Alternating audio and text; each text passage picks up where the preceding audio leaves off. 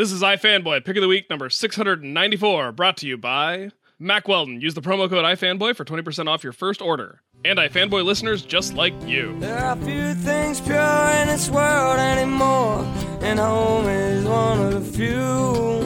We'd have a drink outside, maybe running out if we saw a couple men in blue.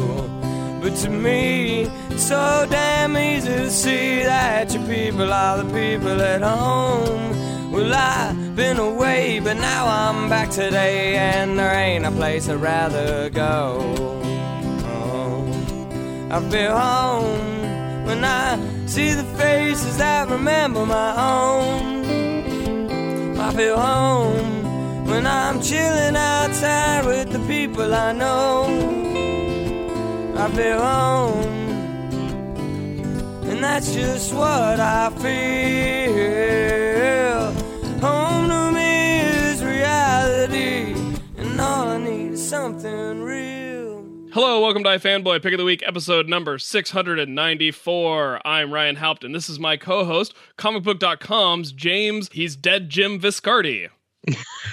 What's going on? I don't know where Josh and Connor went. Who cares? It's our show now. Sure. And I went into the office, as I often do. We still have an office. The website's no longer a thing, but there's still an iFan office, as I call it. And they were sitting in a convertible, holding hands, driving towards a cliff. And that was the last I saw of them. So I don't know what's going on there, but, you know, as you pointed out, the inmates are running the asylum, and we're here to do the show. Let's be honest. Upgrade. And so this is our first time podcasting together, so Josh described this as something of a blind date. Yeah. But it's funny because I've listened to the show when you've been on. Yep. And so I kind of feel like we've been friends forever. Right. But this is literally the first time that we've literally talked to it. This is how podcasting works. I've given up on saying that I overheard on a podcast, and I've started just saying my friend said in real life, just because it's not worth explaining that my podcasts that I listen to are my friends. For this week, at least, you and I are iFanboy. And every week, we read a stack of comics, and one of us picks their favorite book, and we call that book the Pick of the Week. And we're going to talk about that book, other books from the week, the patron pick, and maybe if there's some time, we'll read some listener mail. And it's going to be fun. We're going to have a good time. We don't know exactly how it's going to go. Like I said, blind date. I wore a red carnation. That's how you knew to find me on Skype. This is your spoiler warning.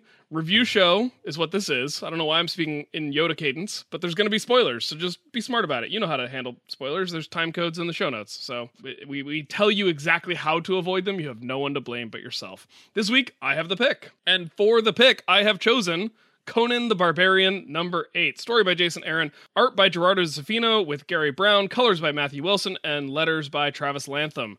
Are you reading Conan the Barbarian, Jim? When you were going to have the pick of the week, I was like, oh man, I hope it's a book that I'm reading, because that would be really awkward. Because otherwise, yeah, either I'm talking to no one or you have to catch up on a book you're not overly fond of. Naturally, I am not reading this book, but I catch up on a lot of Cliff Notes and I kind of know what's going on. But what I want to do is basically listen to you explain why you liked this as the pick of the week and see if I really need to start reading this book. Okay. Because there's nothing for me that like says, oh, I need to be reading a book about Conan. There's nothing about Conan that I'm like, yeah, that's what I want to read right now. But maybe you can change my mind. Okay, interesting. This issue might actually be a good one to start. It's part 8 of The Life and Death of Conan. But this issue actually kind of stands alone because it's a new artist. I believe this is the first issue Gerardo Zaffino has done. I don't know if he's sticking with the book. He has a style that I would expect more on Brian Wood's Northlanders than I would expect on a Conan book, which I dig. I flipped through it, and it actually I thought it looked really cool. Yeah, it's gorgeous. I think I love the art on this issue. This is the first time he's done it as far as I'm aware. And this issue is Conan going home to Samaria, the land in the north that he's from, and the sort of snake priest that he's been sparring with off and on in the course of the series has essentially infected the people of his village as his followers. And so they're no longer worshippers of Crom, they're worshippers of Thothamon's snake god, and they're out to get Conan. It's interesting because so much of Conan as a character and as a series is about this barbarian from this really rugged, tough to live in place being out in the world that's different from where he came from. And so to see, I think this is the first time as a reader of Conan comics, Connor and I have discussed before, I've never read any of the novels or pulp or anything like that. But this is the first time as a comics reader, I've seen Conan in his homeland of Samaria. And I thought that was really interesting because Conan is also not always the most empathetic character in that he's often not concerned with how other people feel. But now Conan is dealing with people that he actually grew up with. And so he has emotional stakes about these characters in a way that I've not seen from Conan himself before. So when he's bumping into people, even though now they're possessed, and it almost has kind of like a cultish zombie type possession where they're like trying to eat him and feed him to the dogs and all this other stuff. And so Conan has to fight the people that he grew up with that raised him, that taught him to be the man that he is, in a way that is actually kind of heartbreaking. It's a little sad for him. And one thing I didn't expect from this issue is that Conan actually brought gifts back from his travels around the world. You know, his life as a pirate, his life as a thief, his life as a warlord. And he brought back special items from around the world to give to the various members of his village. And in having to fight them, the thing about this issue that I think really cinched it as pick of the week is he uses the stuff that he's stolen, bought, or come across in other ways to incapacitate the folks of his village without having to kill them, because he knows that killing them would break the curse, but he's trying to find another way to break the spell that's over them so that they can go back to their life as villagers. So he throws curry powder in one guy's face to incapacitate him. He uses a spiderweb rope to tie up some other folks. He uses a really strong grog from his days as a pirate to to I guess just incapacitate through drunkenness some other folks. And then he gets down to his grandmother, who's the last member of his family still alive in the village, and it's his grandmother who, when she sees Conan bleeding from fighting against his own villagers, realizes what's going on and turns on the first person to get infected with the curse, and she's able to decapitate him, and then that breaks the curse for everyone else. And they have this really nice moment where she's like, "Oh, I'm sorry, boy. I didn't, as soon as I saw you bleeding, I knew I couldn't keep the fight going against you," and was able to break the spell and fight back. And so Conan actually, it ends with him having a little bit of a nice homecoming where he and his village, get to battle each other, but then battle against this curse that's infected them. And they all get to see the man that Conan has become from their memory of this 15-year-old boy who was already stronger than any of them anyway. So it's just a cool kind of full circle. Conan comes back, sees the people he grew up with, and has an adventure along the way story. And as far as I can tell, this is like a one and done issue. It ties into the larger story of Conan and Thothamon, the Stygian priest that is trying to bring him down, but the fact that there's this future flash forward in other issues of this book that show how King Conan, once he becomes king, will die. And so Thothamon keeps getting these mystical visions that he's not actually going to be the one who gets to bring him down, but he keeps trying. So Conan keeps having these sort of run-ins with this snake priest, even though the snake priest is not really Conan's true arch nemesis. And I don't know, I kind of like the Conan bullheaded, I'm gonna do the right thing by Crom no matter what. The sequence where he's taking out all of the other villagers as non-lethally as he can reminded me a lot of that scene in The Dark Knight where Batman takes out the SWAT team without actually hurting them. Like, he's wrapping them up in the ropes and then kicks them off the building and lets them hang there to get rescued. So it was sort of that level of he's clearly so much better at fighting than everyone else that it's trivial for him to overpower them. So for him to actually figure out a way to not hurt them is more difficult. Interesting. Yeah, it's funny, when just kind of flipping through it, some of the magic that looks like is kind of at play here. Really intrigues me quite a bit. And even just sort of flipping through it and reading it, not really knowing what was going on, but still being able to follow the story. There was enough there that got me. So I am probably going to check out the next issue and work backwards. Yeah, the thing I've always liked about the magic in Conan is that it's always very visceral and guttural. It's not it doesn't have the Harry Potter faux Latin flip out a wand and blast an energy bolt thing. It's always it's closer to a Game of Thrones where it's blood magic and maybe a cauldron shows up, but it's magic that's not something that anyone can pick up, nor should most people. Like, it clearly comes with a cost, and a cost that many are not willing to pay, and most suffer from the use of. So, I read a fair number of books this week. I didn't get through as many books as I liked just because of how my schedule was, but once I started thinking about the different books that I read and sort of the impression that they left me with, or the story that was told, I just couldn't deny that of all the books I read, from both the storytelling and in the writing and the art, there was just no other book I could pick but Conan number 8. Nice. Yeah. But I also really want to talk with you about Batman Last Night on Earth number 2. It's a story by Scott Snyder, art by Greg Capullo, colors by Placencia, and letters by Tom Napolitano. Are you reading this kind of weird Black Label Elseworlds book? So I think this would have probably been my pick of the week. And it's funny because I didn't really enjoy the first one, but this, in the crazy kind of world building that Snyder, lays out here, and being able to let Greg Capullo go just wild. Mm-hmm. Everything from landscapes to character design it just fires on every single cylinder possible. I felt it feels like a story that matters, and one that is just a ton of fun, that I wish that they would spin out another book or two out of this, because there are questions about certain characters that are in this book and trying to figure out, how and why they got this way, that I want to learn more about. Yeah, that was actually, so I put this book as our first book to talk about after the pick, because again, you're right with me. This was close for being the pick, but I almost felt like there were as many ideas in here as there were story. And I felt a little bit lured away from the story by some of the higher concept ideas that Scott Snyder is throwing out here. And I'm like, there's a lot going on in this book. Right. And I want to know, I would love to hear from Scott, why is this idea restricted to just one page of Batman's travels, and why is that not an entire issue? Because it sounds fascinating, and it's totally crazy to think, because this is a meaty book. Like, this is 50 some odd pages of actual story.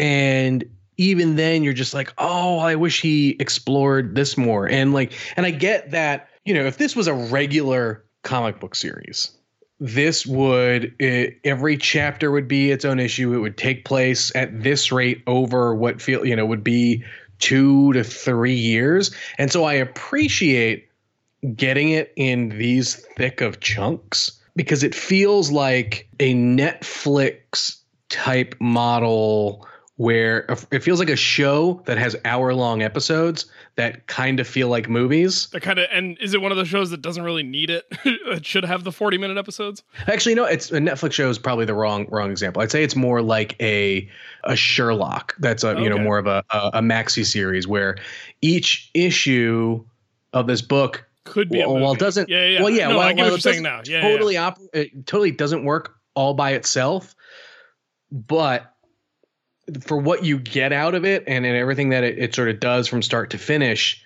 feels like that. And I kind of appreciate that. It feels a little bit different than your standard, monthly comic. And again, it's the size of, 2.5 of them. Well, that's what kind of threw me a little bit, actually, as I was reading, and there's a moment that in any other book would be the end of the issue. And so I know we said spoiler-free show, so, just to reiterate, here comes the spoiler. And it's the moment when Superman shows up in the jacket and the beard and picks up Batman. Yeah. And I was like, oh, well, that was a pretty good issue. And then I turned the page and I was like, oh, I still have a whole nother book to go. Am I getting a preview of next month's issue? Nope. Here's just a whole nother issue's worth of story. And that actually threw me for a loop in a way that it didn't diminish my enjoyment, but I was kind of ready to take a break from it. And maybe I should have taken a break, but I didn't. And I kept reading and it was really good, but it was a lot more. Right. So for folks who may not be reading this is basically a far future Batman story where Batman is traveling the world. It's a clone of Bruce Wayne, I think. Yes. Right. And it's he's traveling around with Joker's severed head that talks to him. A Joker who's desperate to be Robin. Yes.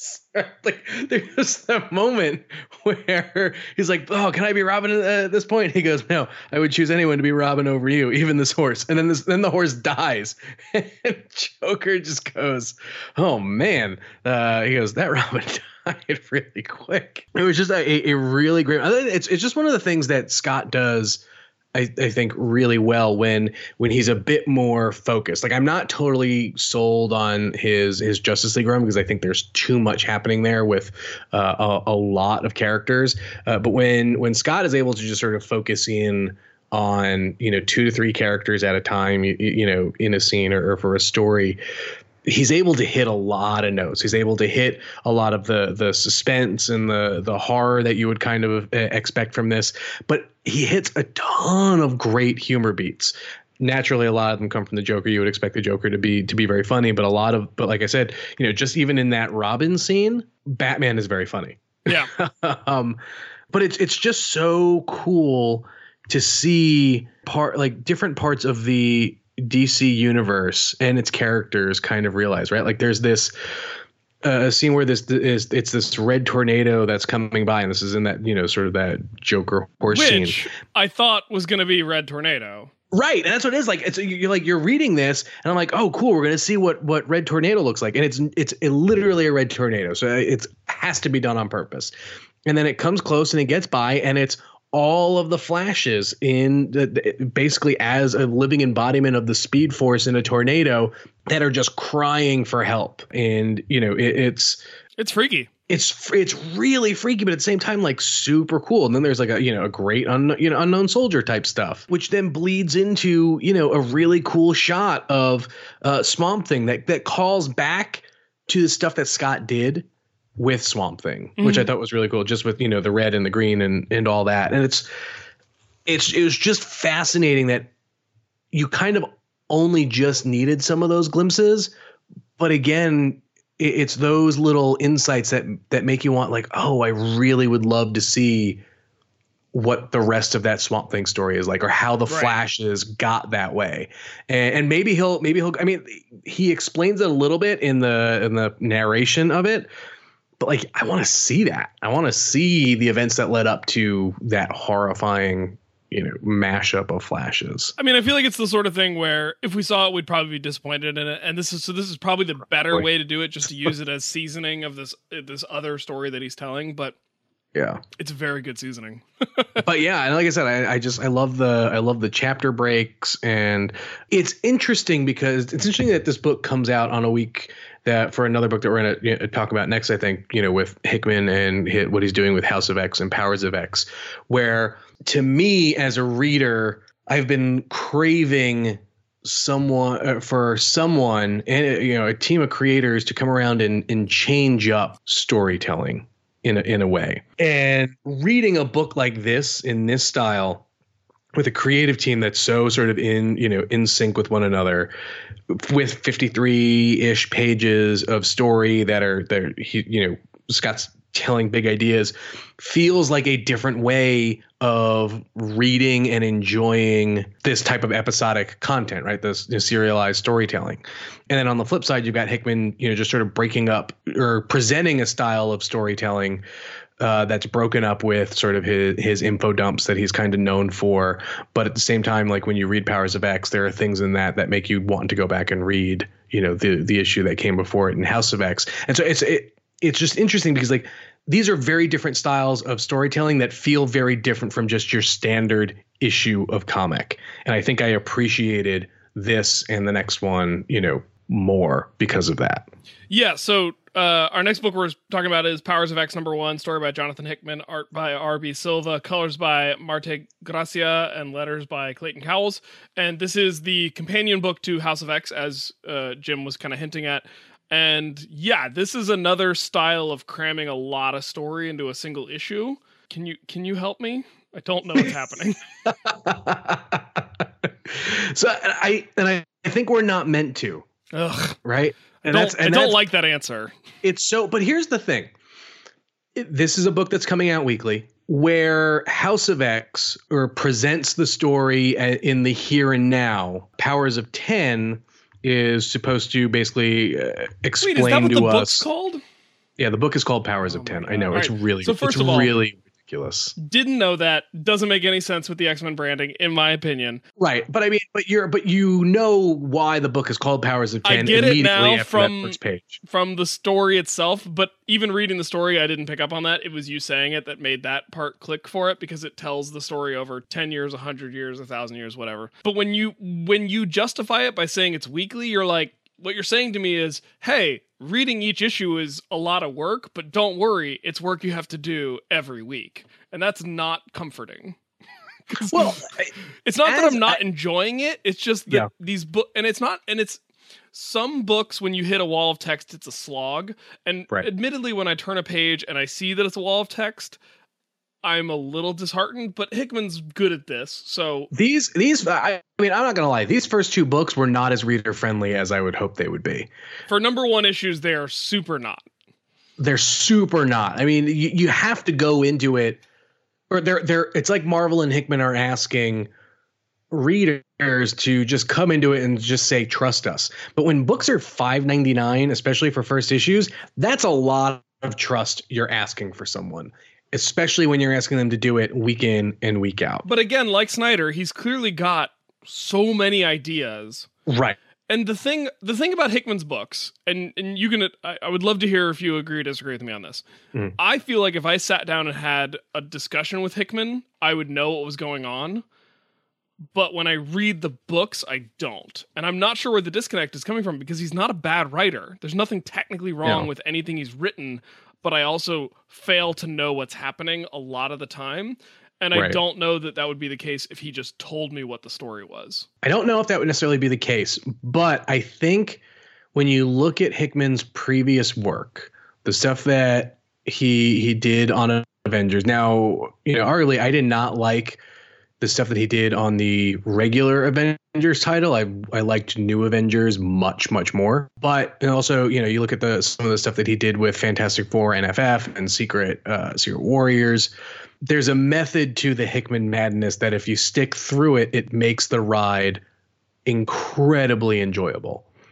And it was funny because we did a small interview with him at comicbook.com. Sorry for the cheap plug, but there's a moment where we were talking to him and he says, when you read each new issue, it will make things in the previous issue make more sense or just sort of illuminate some stuff. And I kind of like the scavenger hunt of going back and rereading and being like, oh, that was right there. It's like at the end of the movie of a heist movie, and they show you all the things that happened to make the heist sort of go well that they kind of did in secret right in front of your eyes, like a magic trick. I kind of like that. And like I said, it's a new and different way of reading comics that is asking a lot of a regular comic book reader, or so again, that's someone who may not feel they have the time, the means, or the energy to want to go through this. Yeah. Again, I think this is a fine issue. The art's gorgeous. Beautiful looking book. Beautiful looking book. I'd say between Silva and oh my God, I'm forgetting the artist on House of X. Pepe Larraz. Okay. I think Pepe Larraz and RB Silva are fantastic artists in their own right. It's very interesting. Like, they clearly seem to come from like the House of Immonen, I would say. Their styles very much to me feel like what Stewart does, and I think being colored by Marte Gracia helps that quite a bit. As far as the story in this book, it basically starts off because I remember Marvel was doing a marketing campaign showing a page in this book where Charles Xavier is talking to Moira McTaggart, and they're like, "This is the most important page in X-Men history," and I have no idea what the hell they're talking about. But it starts off with, in the past where Xavier and Moira are meeting, and Moira is like, "Hey, I basically know who you are. We go quite a ways back," which makes me think that this is nothing that we're seeing feels real. It feels like it's either a dream or something that, all of these, then connections will kind of make sense. But then, it breaks up into, gives you basically a glimpse of events that happened into House of X with Mystique, where she had the mission with Sabretooth to go steal something. And then it kind of just goes to crazy town in that it just, it jumps off into the future. Clearly something happens. There's Sentinels and regular Sentinels and Omega Sentinels. And it just gets, and you meet a few new mutants. There's a red Nightcrawler who is Cardinal.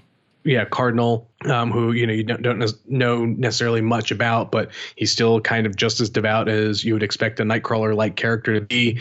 And then there's this Rasputin character who looks like the mix of a Colossus and a Magic. But the cool thing about her is when you get to like one of the first info dumps of the book, you come to learn that she's actually not a child of anyone. She was created in a lab, and she's a chimera basically that was built with 5 different mutants. She's part Quentin Quire, part Shadowcat, part Colossus, part Magic, she's got she's got 6 different part Laura Kinney, X-23. Yeah, she's got everything. She's the best.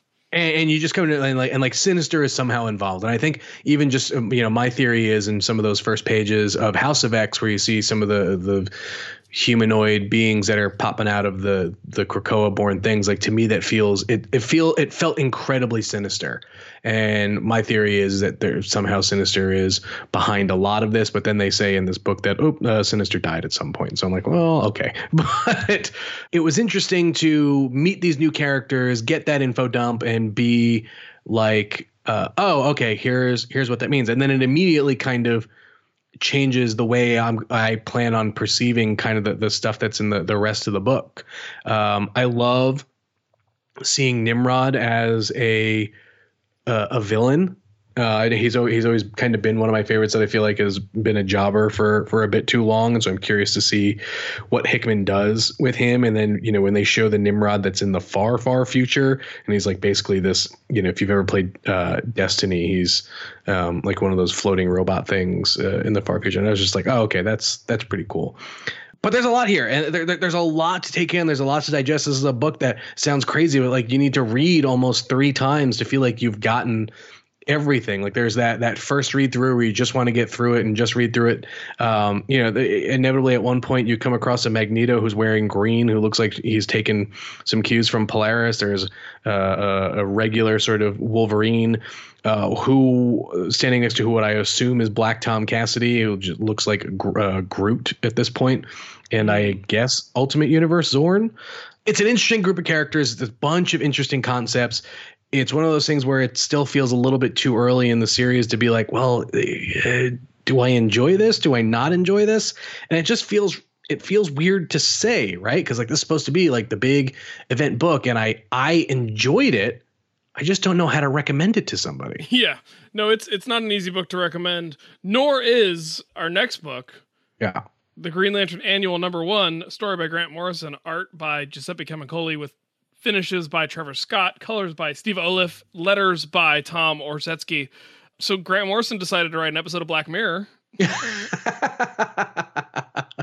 Yes, that is the perfect way to explain it. All right, next book. So, okay, there was a moment where this could have been the pick. I'm not going to lie. Mm-hmm. It's just bonkers McTavish enough that I was pretty into it. But then it reached a certain point where I'm okay. Should have ended, and then it kept going a little bit. But also, it's Hal Jordan at a family reunion type thing. Apparently, he gets drunk and falls asleep in the bathtub, and nobody is worried about that. Oh, Hal's just drunk in the tub again, right? And all the adults are passed out, and all the people younger than him are awake, and they've rescued this electrical alien being that ends up kind of being the bad guy. And it's interesting. It's got a lot of the Grant Morrison big idea stuff, but then at a certain point, you're like, okay, I have to remember that I'm reading this book written. It's being written literally on a typewriter because Grant Morrison does not use a computer. so his awareness of like how this stuff actually works in terms of how people interface with technology and just the way we talk about stuff is a little dated. Is that fair? Yes. It's the crux of the villains of this thing is obviously, the thing that they save is a wolf in sheep's clothing. It's actually inevitably becomes the villain, and they're villains it's a race of aliens that operate in sound waves. No, electrical waves. No, sorry. Right, electrical waves. Or electromagnetic waves, yeah. Yep. So Wi-Fi, cellular signals. But even the signals that Hal's brain uses to communicate with the ring, they're able to interrupt. And that I thought was really cool. I was like, that's a cool idea. Yeah, like there's a ton of really cool, fun kind of not what if concepts here, but more just like questions that you would inevitably at one point or another have about Hal Jordan as a Green Lantern or Green Lanterns in general and how their powers work and things like that are kind of on display here. Mm-hmm. And, towards the end when they defeat the thing, Hal creates a satellite dish out of his Green Lantern ring and ends up shooting the thing off into space. And I was just like, that's not a thing I would have thought you could have done with the Green Lantern ring, but apparently you can. Yeah. And the family, unfortunately, I found the family dynamic a little baffling just because I don't know as much about Hal's family. It just felt very if you didn't know that they were Hal's family, there's nothing in there that would have told you it was his family. He could have just woken up in someone else's bathroom. Yeah, he could have just been punched into the building, and that was enough. And then, the end of the issue, he lays out his uncle for some reason. There was a weird disconnect and cliffhanger at the end of the book that I'm just like, okay, I don't get why that happened at all. Yeah, because you got nothing in the issue to say who's this weird uncle that's out back doing something nefarious, but he looks nefarious, so you just assume he's a bad dude. And then unfortunately, I think the art looked fine, but I think I like Giuseppe Camicoli a lot. I don't know that having someone else finish his work is the best service to the art that could have been done. Yeah, I think what works with Camicoli is he's got such a distinct style that even if he's doing layouts or even pencils, you kind of need him to finish it. And that when you let someone else kind of either come in over it, who may not be as stylistic or as strong, it just feels a bit weak. Yeah. So unfortunately, one of the main reasons this kind of fell out of the running for the pick, besides the awkward family dynamic that I had a hard time following, I just felt that the art wasn't quite up to snuff, which was a little confusing to me because it's an annual. Are you beholden to the same publishing schedule when it's an annual, or could they have waited a couple of weeks on this and let Giuseppe finish the art? He's probably got other stuff going on. I'm not trying to pin him down on any one thing, but I did think the art suffered a little bit in a way that kind of diminished my appreciation of the overall craft of the book otherwise. For sure. Are you reading Friendly Neighborhood Spider-Man? I am, and it's one of those things where Tom Taylor, man, he is a hidden gem. That dude does not get nearly enough accolades for anything that he's on. He just makes books better. Tom Taylor is very good, and he is the man who wrote this book. The art was by Ken Lashley and Juan Cabal, colors by Nolan Woodard and Marcio Menez, and letters by Travis Lantham again. So we've been following this story of Spider-Man realizing that one of his elderly neighbors has been a superhero for decades. Mm-hmm. My kind of one takeaway from this book was if you ever wondered how Captain America responded to Japanese internment, now we know, and it wasn't great.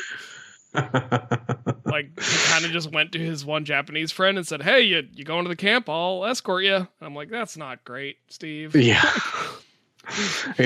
You also learned that Cap was a giant prude. Confirmed. That I liked. That makes sense. And then that especially tracks with the MCU, where it's unclear whether or not Steve has kissed anyone since 1939. Right. It was just a funny moment where Spidey's asking her "Oh man, I want to get something good about Captain America," and he's like, "Tell me about what Steve was like," and she just get back, "He was a prude." And I no joke let out a legitimate laugh out loud just sort of at that moment, because up to that point it was fairly serious-ish, and it was just it dropped and the story just kept moving, which Well, that's one of Tom Taylor's strengths. Is he is one of the comic writers who can nail a laugh line, not even like on a page turn, but within a page, which is hard to do in comics. And the art on this was pretty cool. Like they used the dot pitch coloring for the older scenes, and then like it switched to black and white once they were at the camp, and everything kind of took a dark turn. The book itself got darker, and I thought there were a lot of nice little stylistic touches that I thought worked very well. It's the sort of thing where, because of modern politics, I feel like grappling with something like Japanese internment is a prescient move to make. And Tom Taylor's Australian, so he's not an American commenting on American issues. He's an Australian commenting on world issues. And I think that gives it an interesting spin, but it doesn't feel disingenuous. It doesn't feel like he's punching down on a country that did something wrong once, absent of, his own morality or whatever. I think he really gets it, and he gets why Spider-Man would be invested in a character who had been through that. It just works. It's also interesting too to have Spider-Man sort of teamed up with Prowler at this point, because they're two very different characters that approach things very, very differently.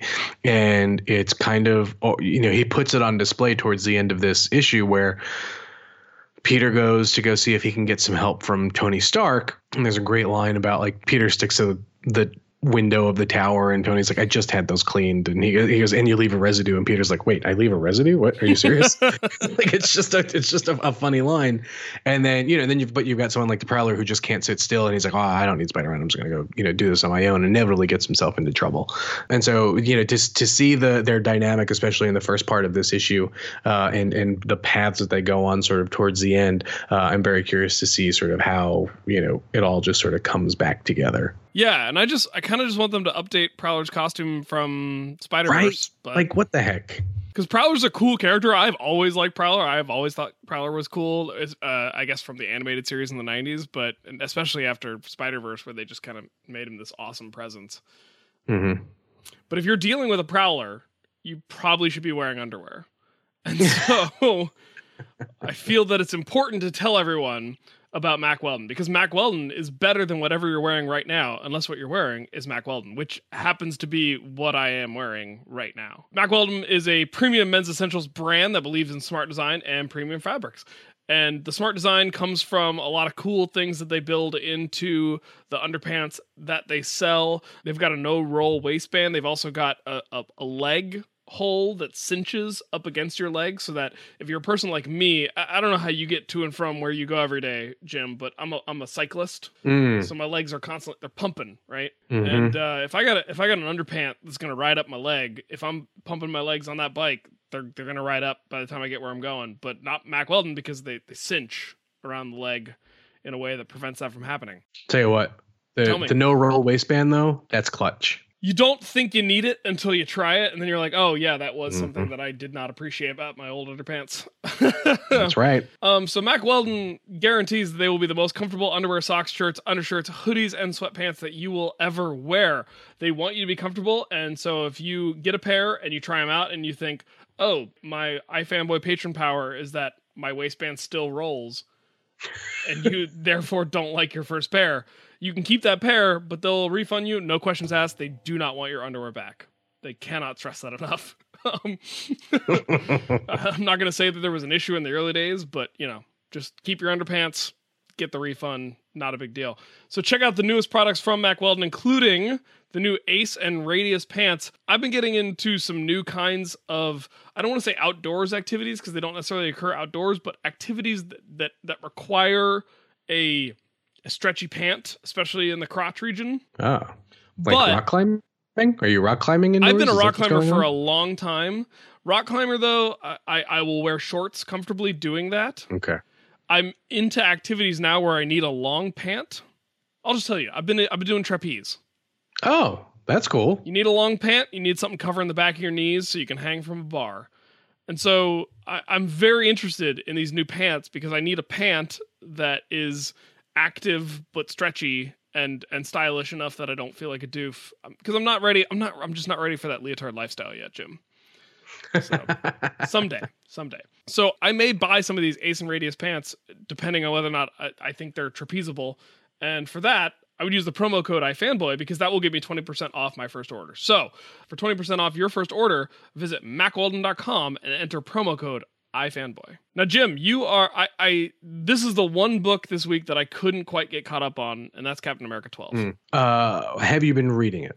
I have been. So story by Ta-Nehisi Coates, art by Adam Kubert, colors by Matt Milla, letters by Joe Caramagna. I have been liking the book. I wasn't able to catch a few issues, and so then when you suggested it for the rundown, I just wasn't able to catch up in time to talk about it. So tell me what's going on. This is a book where, one, I think Adam Kubert is doing some career work, and it's really interesting to see someone who is a veteran like Kubert work with someone who is a proven entity in comics with Coates, but still relatively new.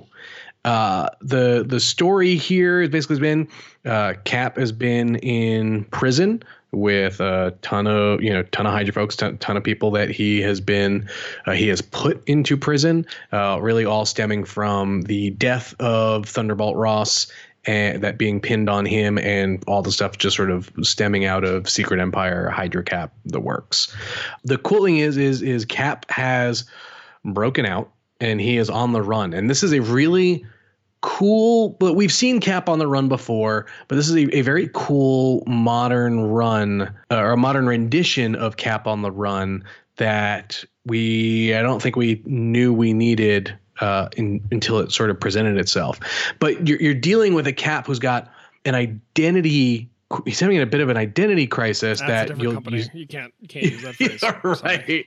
At the end, and you see it. We see what happens at the end of the issue, but there's a lot of self-doubt in Steve Rogers right now, in that he knows there's a ton of problems here, but doesn't know, like, we don't know who needs Captain America right now.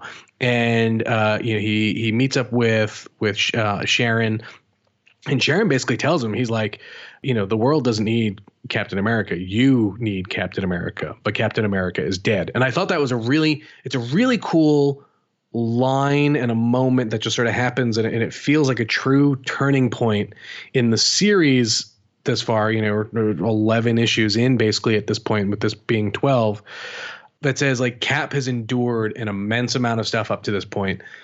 He's out. He is still basically America's most wanted #1. Nick Fury is after him, begrudgingly. He, makes a call into Bucky. And so you're getting your cast of Cap supporting cast is sort of all here on display. There's a really cool moment where they've captured Baron Strucker, and they're using something that's that debuted in the very first, like, Steranko Nick Fury Shield stuff with the sort of psi mines, and it was just as a long time sort of Cap fan, Agents of Shield fan, or Nick Fury fan, sort of in general, it was a cool thing to see. And so, like, you have all of that great, cool, classic Cap stuff, and the team that Steve has to turn to for help is basically every superpowered female in the Marvel universe, from Spider-Woman to Storm to Sue Storm, to Misty Knight to Mockingbird. They're all there. White Tiger. Echo's there. Yeah, Echo's there. Like, yeah, they're just all there. And it's funny because there's a moment where he goes, I need a team. And you can tell he wants to use the word, like, chicks. He goes, why is everyone in the room, and he stops, and Echo goes, chicks. And he goes, well, that's not the word I'd use. And Spider-Man goes, broads. And it's just such a great, just sort of lighthearted moment in a book that's been, a very, very serious. And then, towards the end, Sharon basically says, like, you don't need, Captain America right now. What the world needs is Steve Rogers. And he puts on my favorite costume of all time, the one designed by Marko Djurdjevic way back when, is the Steve Rogers Super Soldier costume that I think you see in Cap Winter Soldier for a bit. His costume there is modeled off of. So in the comics, it's the one that he has the energy shield, and it's just a cool moment. Again, and, like, the Alex Ross covers have been just so good on this series that it makes you just want to pick them up off the shelf and keep reading. it's a very cool, modern, at its core Cap story that if you are not reading, you are missing out on a great book. A couple of quick things. Chris Evans has also said that that's his favorite Cap costume. So it's the best. You could not be more correct. I really like how Ta-Nehisi Coates is referencing Rick Remender's run a lot, which I don't think has been as celebrated as it should be. I think a lot of Cap fans still harken back to Brubaker, which is valid because Brubaker's run was seminal. But Remender definitely left his mark on the character. The one quick question I have for you is, how do you feel about Ta-Nehisi Coates as a comics writer? Do you feel like he's evolved his craft? Is he getting better at this? Because I felt like some of his first issues were, he suffered from the same foibles that any prose writer coming into comics would. Where do you feel like he's at now? It's funny. I'm not the biggest fan of his current work in Black Panther, mainly because I just don't really like the setting that book is taking place in. It's not that the book is not good. It's just that story I just, is necessarily connecting with me. Wakandan Galactic Empire. Yeah, the Wakandan Galactic Empire book. And like the first couple issues of the Cap run felt they were very wordy. But to be fair, that first arc was with Laniil Yu, which is a very talented artist in his own right, but a very different artist. And I think when you pair Coates up with an artist like Kubert, you get something very, very different. And I think that's why I've been enjoying this so much, because I think you can tell Coates is letting Kubert do his thing a bit when it comes to storytelling and just sort of laying out panels and when, to show certain stuff, that it feels more like a team that is just in sync in a way that you would want an A-list team like this to be. And so I think it's gotten a little better. Well, let's talk briefly about the end of American Carnage, which wrapped with issue 9, a story by Brian Hill with Leandro Fernandez, Dean White on colors, and Pat Brousseau on letters. Are you reading, or were you reading American Carnage? This one I sat out on. I would recommend going and picking it back up. I'm legitimately bummed that this is the last issue.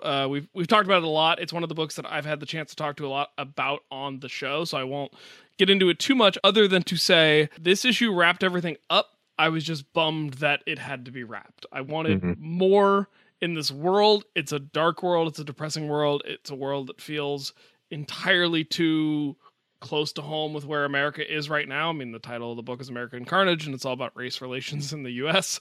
right now. So not a great time for those things. But I think Brian Hill just has such interesting perspective on these issues. And I would have loved for this book, if it is what it had in it, to go for as long as something like Scalped.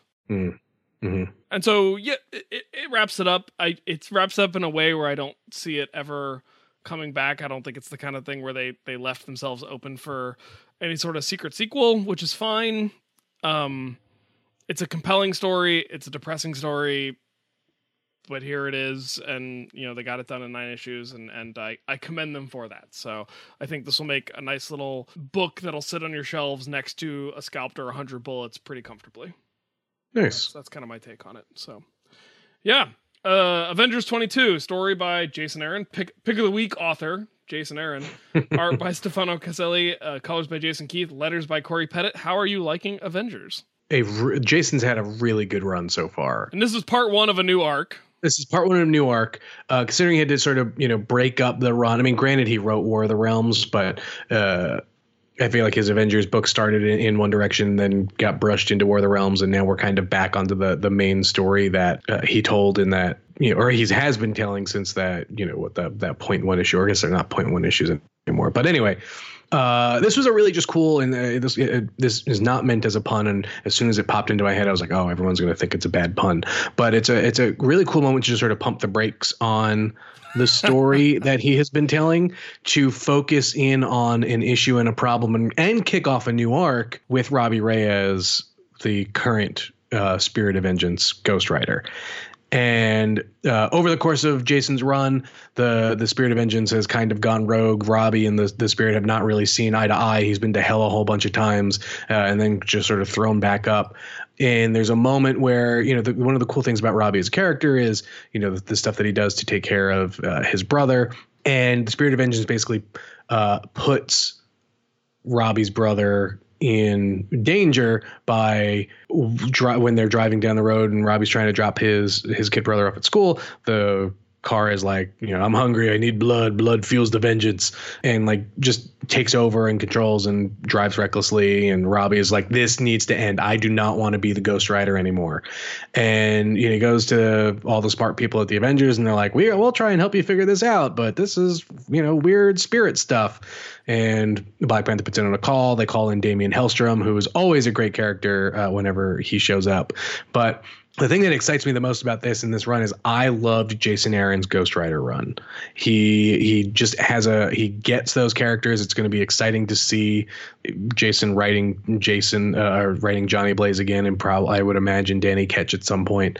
And so to see how those Ghost Riders interact with the current state of the Spirit of Vengeance and Robbie, to me is very, very exciting. And so it's a gorgeous book. Stefano Caselli, I think, is another one of those kind of hidden gem type artists who anytime he's on a book, it just looks great, and the dude can do just about anything. He's almost got a I'm hesitant to even say this because it's such a loaded term, but he's almost got like a cartoony Steve Dillon vibe. Yeah, I would say that. It's like the fine line work and the face acting of Steve Dillon, but just a little bit exaggerated and cartoony. And see, I would say, like, to me, like and this may be a crazy mix up, but it's like if Ed McGuinness and Steve Dillon sort of mesh their styles up, is kind of the vibe I get from it. I can see that. Yeah. But anyway, like I said, it's the start of a new arc. It's going to deal with Ghost Riders. Jason Aaron is one of the best when it comes to Ghost Riders.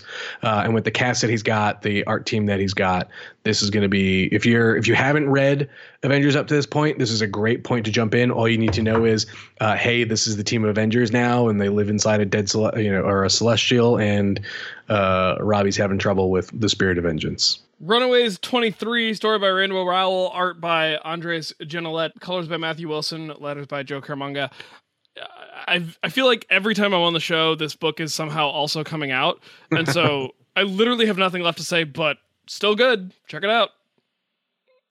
It's a fine, soapy teen drama, superhero nonsensy escapade. Like it's This is a series that's on my list of like when I get time catch up series, and everything I've heard about it has been great. It is a book that always looks great too, which also helps. Mm-hmm. But again, this is one that I have not been able to catch up yet, but is slowly creeping its way up the list of priority just because of all the good things I hear about it. I guess the one thing I would say is that this week in Fantastic Four number 12, there's a low-key Runaways crossover. Mm-hmm. So the events that happened earlier in this book have their ultimate resolution in the second half of Fantastic Four 12.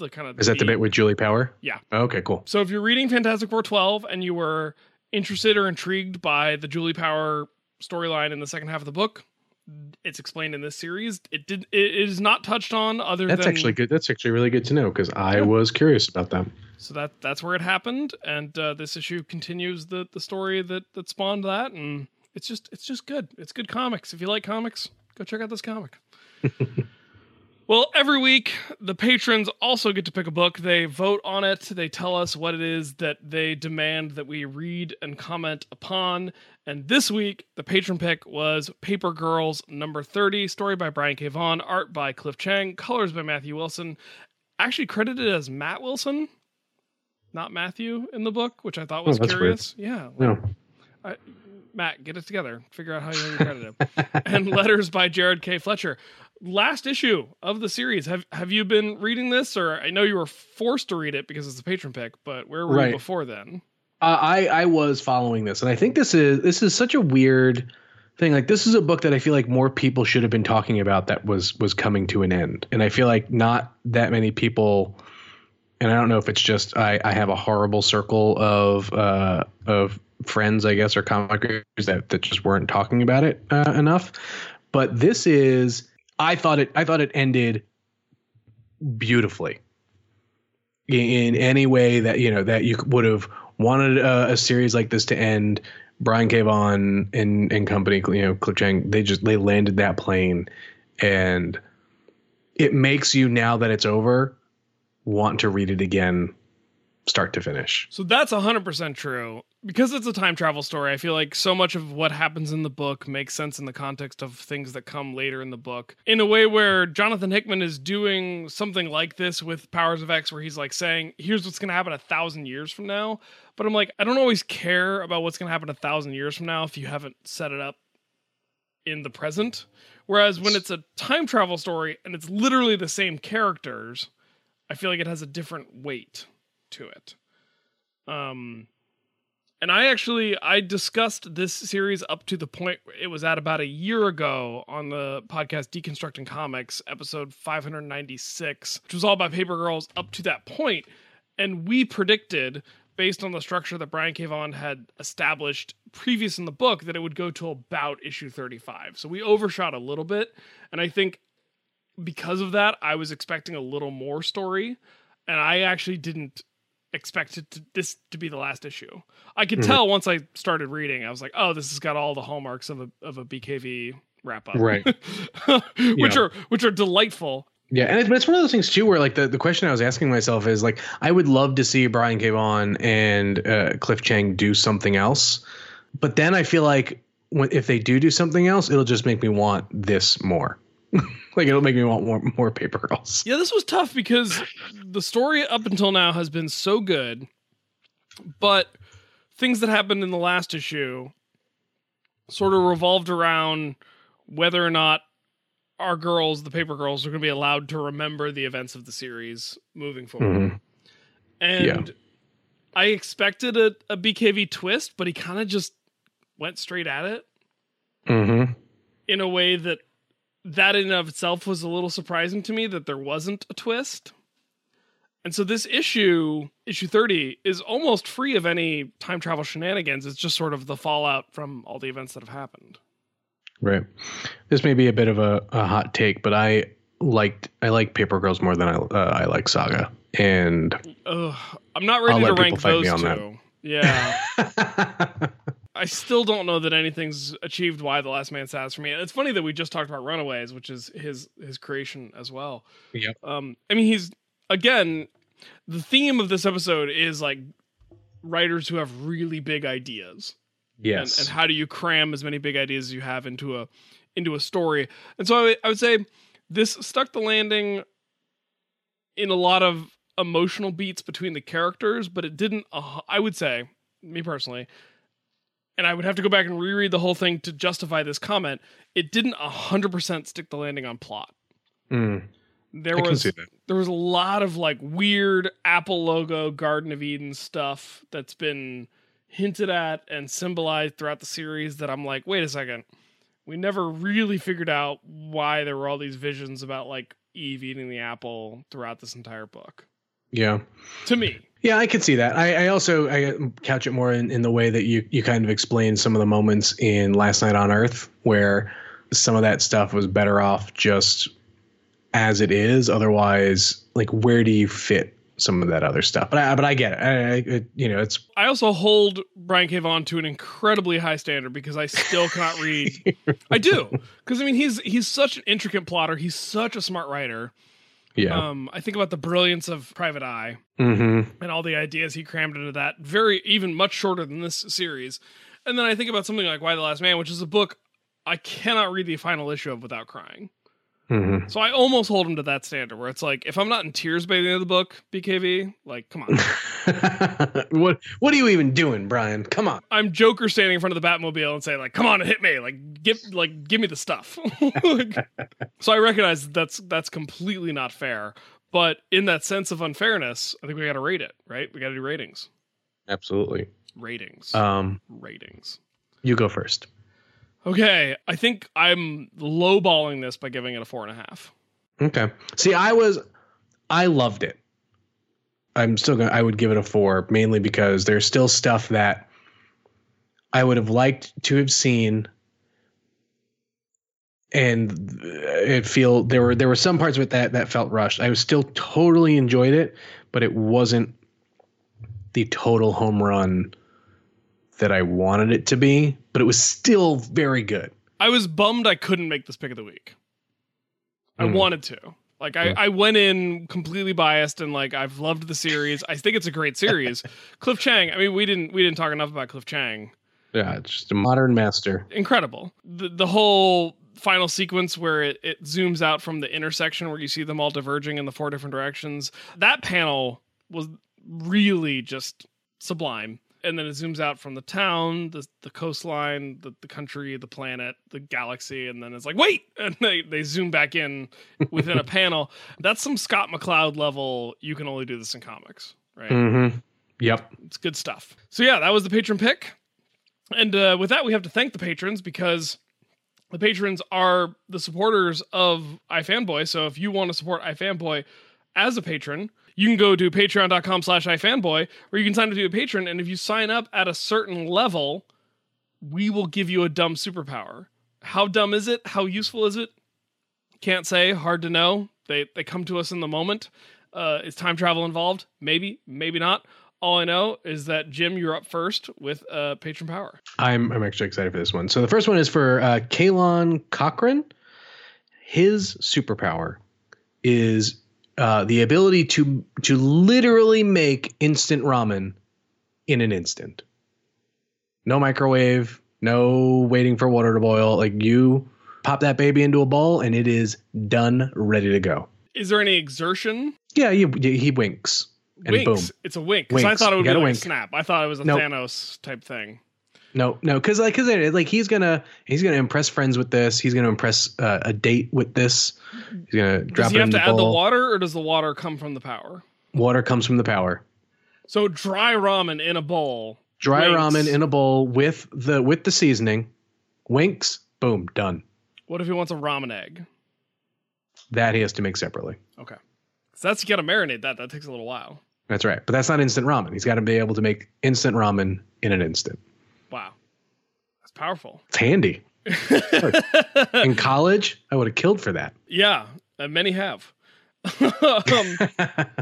Andrew Zignell. I hope I'm saying that right, Andrew. Sorry if I'm not. Andrew can see the number of hit points that people have above their heads. Oh. So when he's out in the world, this is a passive power. It happens. There's no stopping it from happening.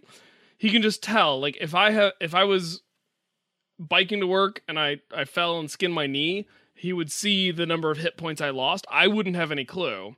In my world that I exist in, there aren't even hit points. So, but Andrew knows. How do you gain those hit points back, though? Is that just like an overtime thing? Like if your cut heals or something? I mean, it's not as fast as a Halo situation. Oh, right. But if I ate the right mushroom, I'd get at least a hit point back. I'm hoping. I don't know, though, because I'm not the one who can see it. So Andrew knows. Andrew knows when a person is literally on their last legs, and the ancillary part of Andrew's power. That just got real dark. Andrew, when a person's about to go, they're flashing red. He can tell. Ooh. It's 80s video game style. Oh man! So they're going to be flashing red when their hit points are almost out, and he's got a choice to make. Wow. Yeah. It's serious. It's not a joke. Huh. Yeah. All right. I guess I'm up next. Don Knapp. I don't know if he's really gonna like this one or not, but Don Knapp, if he spits a seed out, he is going to be able to grow that seed. That seed is going to grow no matter what. So sunflower seed spits that baby out into a patch of grass, he's getting a sunflower. Into a patch of grass, or could he ruin a sidewalk? Well, just not concrete. I mean, they won't grow on sidewalks. Okay, because I feel like that's dastardly if he could do that. That's true. Yep. Nope. No, it definitely needs some dirt. That's all he needs. It could be a desert somewhere. It's going to grow. Sunflowers. He's got some sunflower seeds on a trip in the desert. He spits them out. Boom, boom, boom. Sunflowers popping up. So could a farmer hire him? Oh, yeah. To for sure. Take a 4-wheeler. Yep. Ride the roads, just spitting corn. Mm-hmm. He's going to make some money. Okay. So Don is like the reason corn subsidies are still going to work in our post-climate ravaged world. That's right. Cool. Andy Hampton. I'm pretty proud of this one, Jim. Andy can do anything a circus performer can do, but only one at a time. Oh. So you know Ultra Boy from the Legion of Superheroes? Yep. How he's got like super strength or X-ray vision, or super speed, but he can only have one power at a time. Uh-huh. Andy can lion tame or juggle. Oh. or trapeze or ride a unicycle, but only one at a time. Okay, here's a question, though. I would imagine he can swallow swords. But one at a time. But what about flaming swords? Ooh, that's tough. Because then there's also like flaming juggling. That's right. Maybe he's like Martian Manhunter and fire is his weakness. Yep, I think I'm doing that. Fire is his weakness. So he can't do it if there's fire involved. Okay. But like amazing trapeze artists, I talked about trapeze before. It's on my mind. It is legit.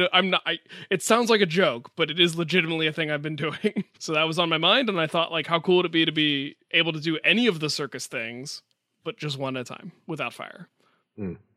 Without fire, very important. Well, I mean, that's the thing I like about the patron powers is when you come up with a power that you think holds together, and then the co-host finds the who's the Inhuman guy, Karnak? Oh, yeah. Finds the weakness. They find the weakness, and sometimes you got to modify on the fly.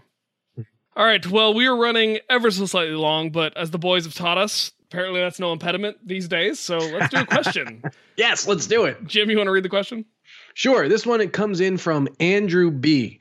And this is a meaty one, but a very, very good one, and actually something I'm actually excited to sort of tackle. Andrew B. writes, do you have any insight into why comic companies started having same-priced variant covers in the past few years? I've never purchased one of the incentive covers that are more expensive than cover price, sometimes way, way more expensive, but at least I understand the motive and the type of consumer that they're targeting. Don't get me wrong, I like the options, but I have a hard time believing they're benevolent enough to just want to give readers more options.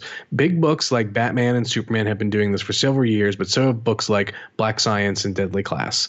Then again, this only pertains to the physical issue game, so perhaps you don't even see variant covers for the digital versions. There's a lot going on there. There is a lot going on there. I worked at a comic shop when this was kind of starting. Mm-hmm. And I worked at a publisher when we started doing this. So my perspective, Andrew, is that you've made somewhat of an oversight in who the real consumer is here. And when you say that you understand the motive and the type of consumer they're targeting, I don't think you do, because the consumer that the publishers are targeting from the retailer perspective are the retailers themselves. Yes.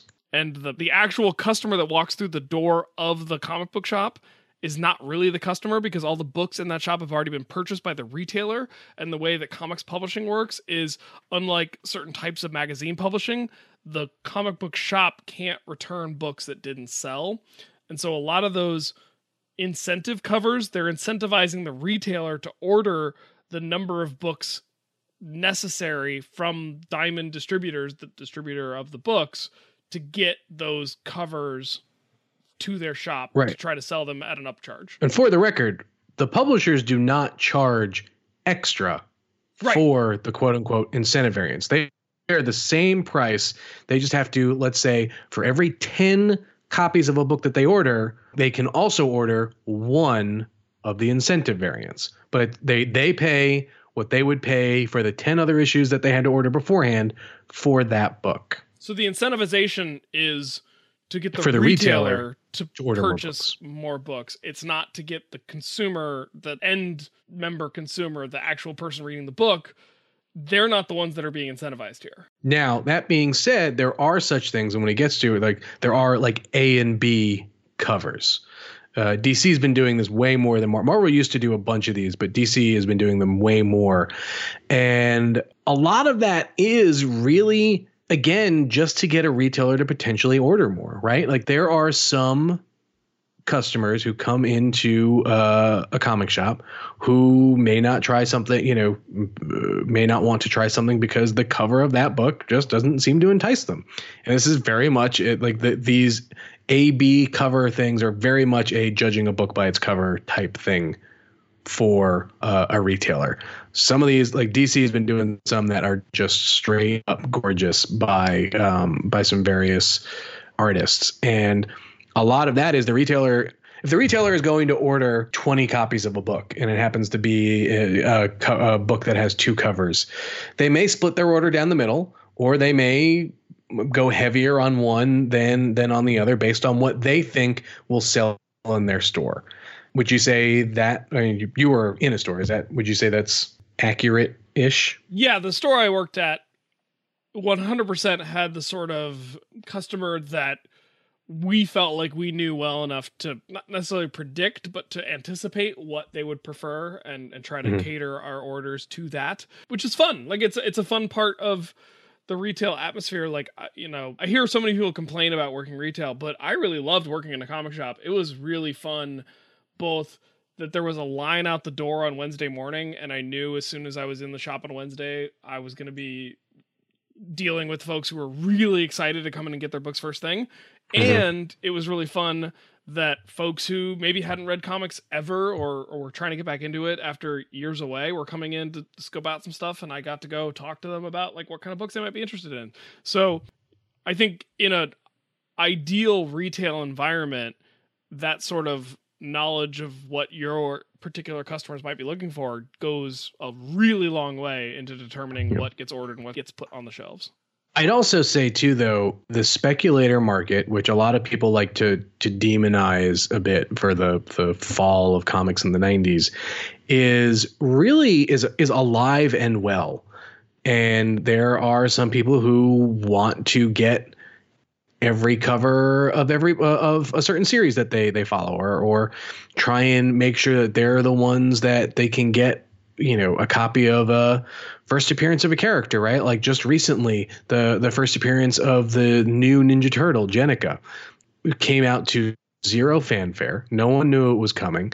Those who were reading the book probably knew it was, something like this was coming, but it sold out in an instant. And there were, it's now a fairly expensive book if you want to get it on eBay. How badly did you want a Walking Dead #1 the other week? But that's another thing too, right? Or like, just even the Walking Dead ending, again, no fanfare. It just happened and people kind of, went nuts for it. There's still a very healthy aftermarket for collectors, both feeling like they're getting a deal or they're making some money off of this thing to do it. But I wouldn't say that they're necessarily out in droves enough to the extent of, no, everyone who is doing this knows full well that they are not putting kids through college by doing this. But yeah. It's a fun hobby. It's one that, we've been covering it a bit over at comicbook.com, just kind of watching that industry or that, sort of group of collectors really start to just sort of grow. And it's been very, very interesting to watch.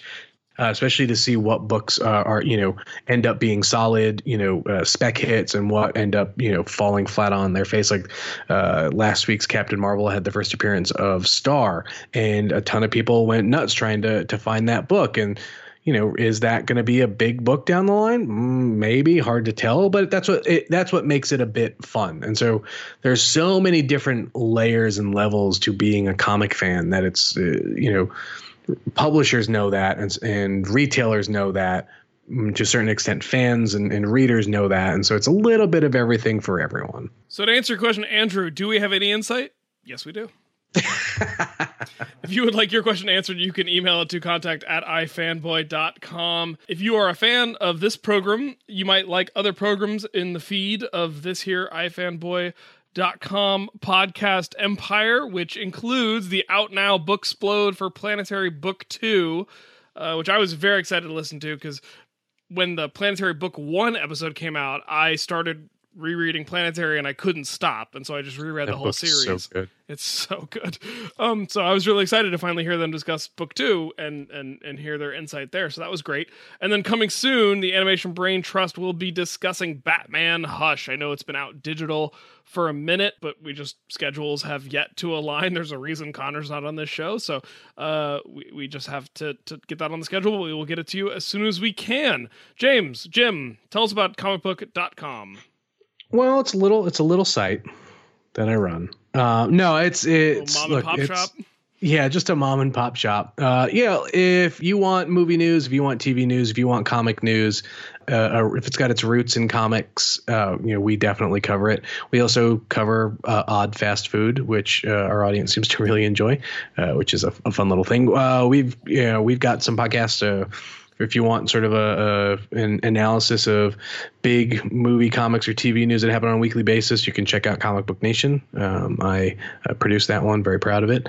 But other than that, like I said, it's comicbook.com. It's all in the name, man. Yeah. I do a podcast called ScienceSortative.com. Well, I do a podcast based at the website ScienceSortative.com. The podcast itself is just called Science Sortative. And I'm a scientist. It doesn't come up as often as it used to on the show because people complain, because y'all complain about stuff. And I'm proud of it. It's a cool show. We just talk about science. I have a beer. We talk about science. We might even not talk about science. We talk about things that are sort of science. It's in the name. Our most recent episode, we talk about the mythic lake monster of the Chesapeake Bay. So I guess not really a lake monster, but more of a bay monster named Chessie. Nice. And some of the historical accounts and theories behind the existence of that strange Americana cryptid. So if you want that, like I said, ScienceSortative.com. But if you want more comic book goodness, you can head over to ifanboy.com to find all of the podcasts that have ever been produced. 694 and counting, plus all the ancillary shows that don't have numbers associated with them. We've been on a few of them. We have been on a few of them, and now we're slowly parasitizing it and taking it over for ourselves. We're like a symbiote. We're the venom of iFanboy. So find out what the pick of the week is before the show comes out by liking facebook.com/iFanboy or following @iFanboy on Twitter. So I texted somebody who has access to one of those accounts and let them know what the pick was going to be. I was going to say, oh no, did you tell somebody? I did. I told someone. I won't say who, but someone was told. Introducing @iFanboy Comics on Instagram, where we have the return of one of my favorite features, which is the Best of the Week in panels. So if you are reading your comics of a week and you see like, oh, that panel was great, it just encapsulates what I love about comics, those are the kinds of panels we feature on that particular feature, I guess would be also the name for both the thing that is featured and the segment itself. You can follow us individually. @Haupt on Twitter is me.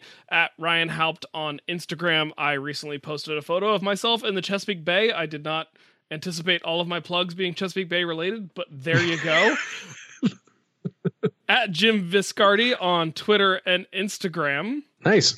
If you dig the show, write a review and leave a star rating on iTunes, or better yet, tell your friends about us. I would also say leave reviews for Science Sortative and the comicbook.com and Comic Book shows. Nation. Yeah. I also host a Pokemon podcast. A wild podcast has appeared. It's very self-explanatory. We just talk about Pokemon stuff. Well, tell your friends about it and help spread that love. That's right. Reviews matter, even if iTunes is going to screw everything up in the Apple podcast world. I imagine the reviews will still count. And as long as they still count, I will still be Ryan. And I'm Jim. And thanks for joining me, Jim. This is a ton of fun. I'm exhausted. Did we do it? Is it over? I feel home when I see the faces that remember my own. I feel home when I'm chilling outside with the people I know. I feel home, and that's just what I feel. Home to me is reality, and all I need is something real. Home to me is reality, and all I need is something real. I feel home.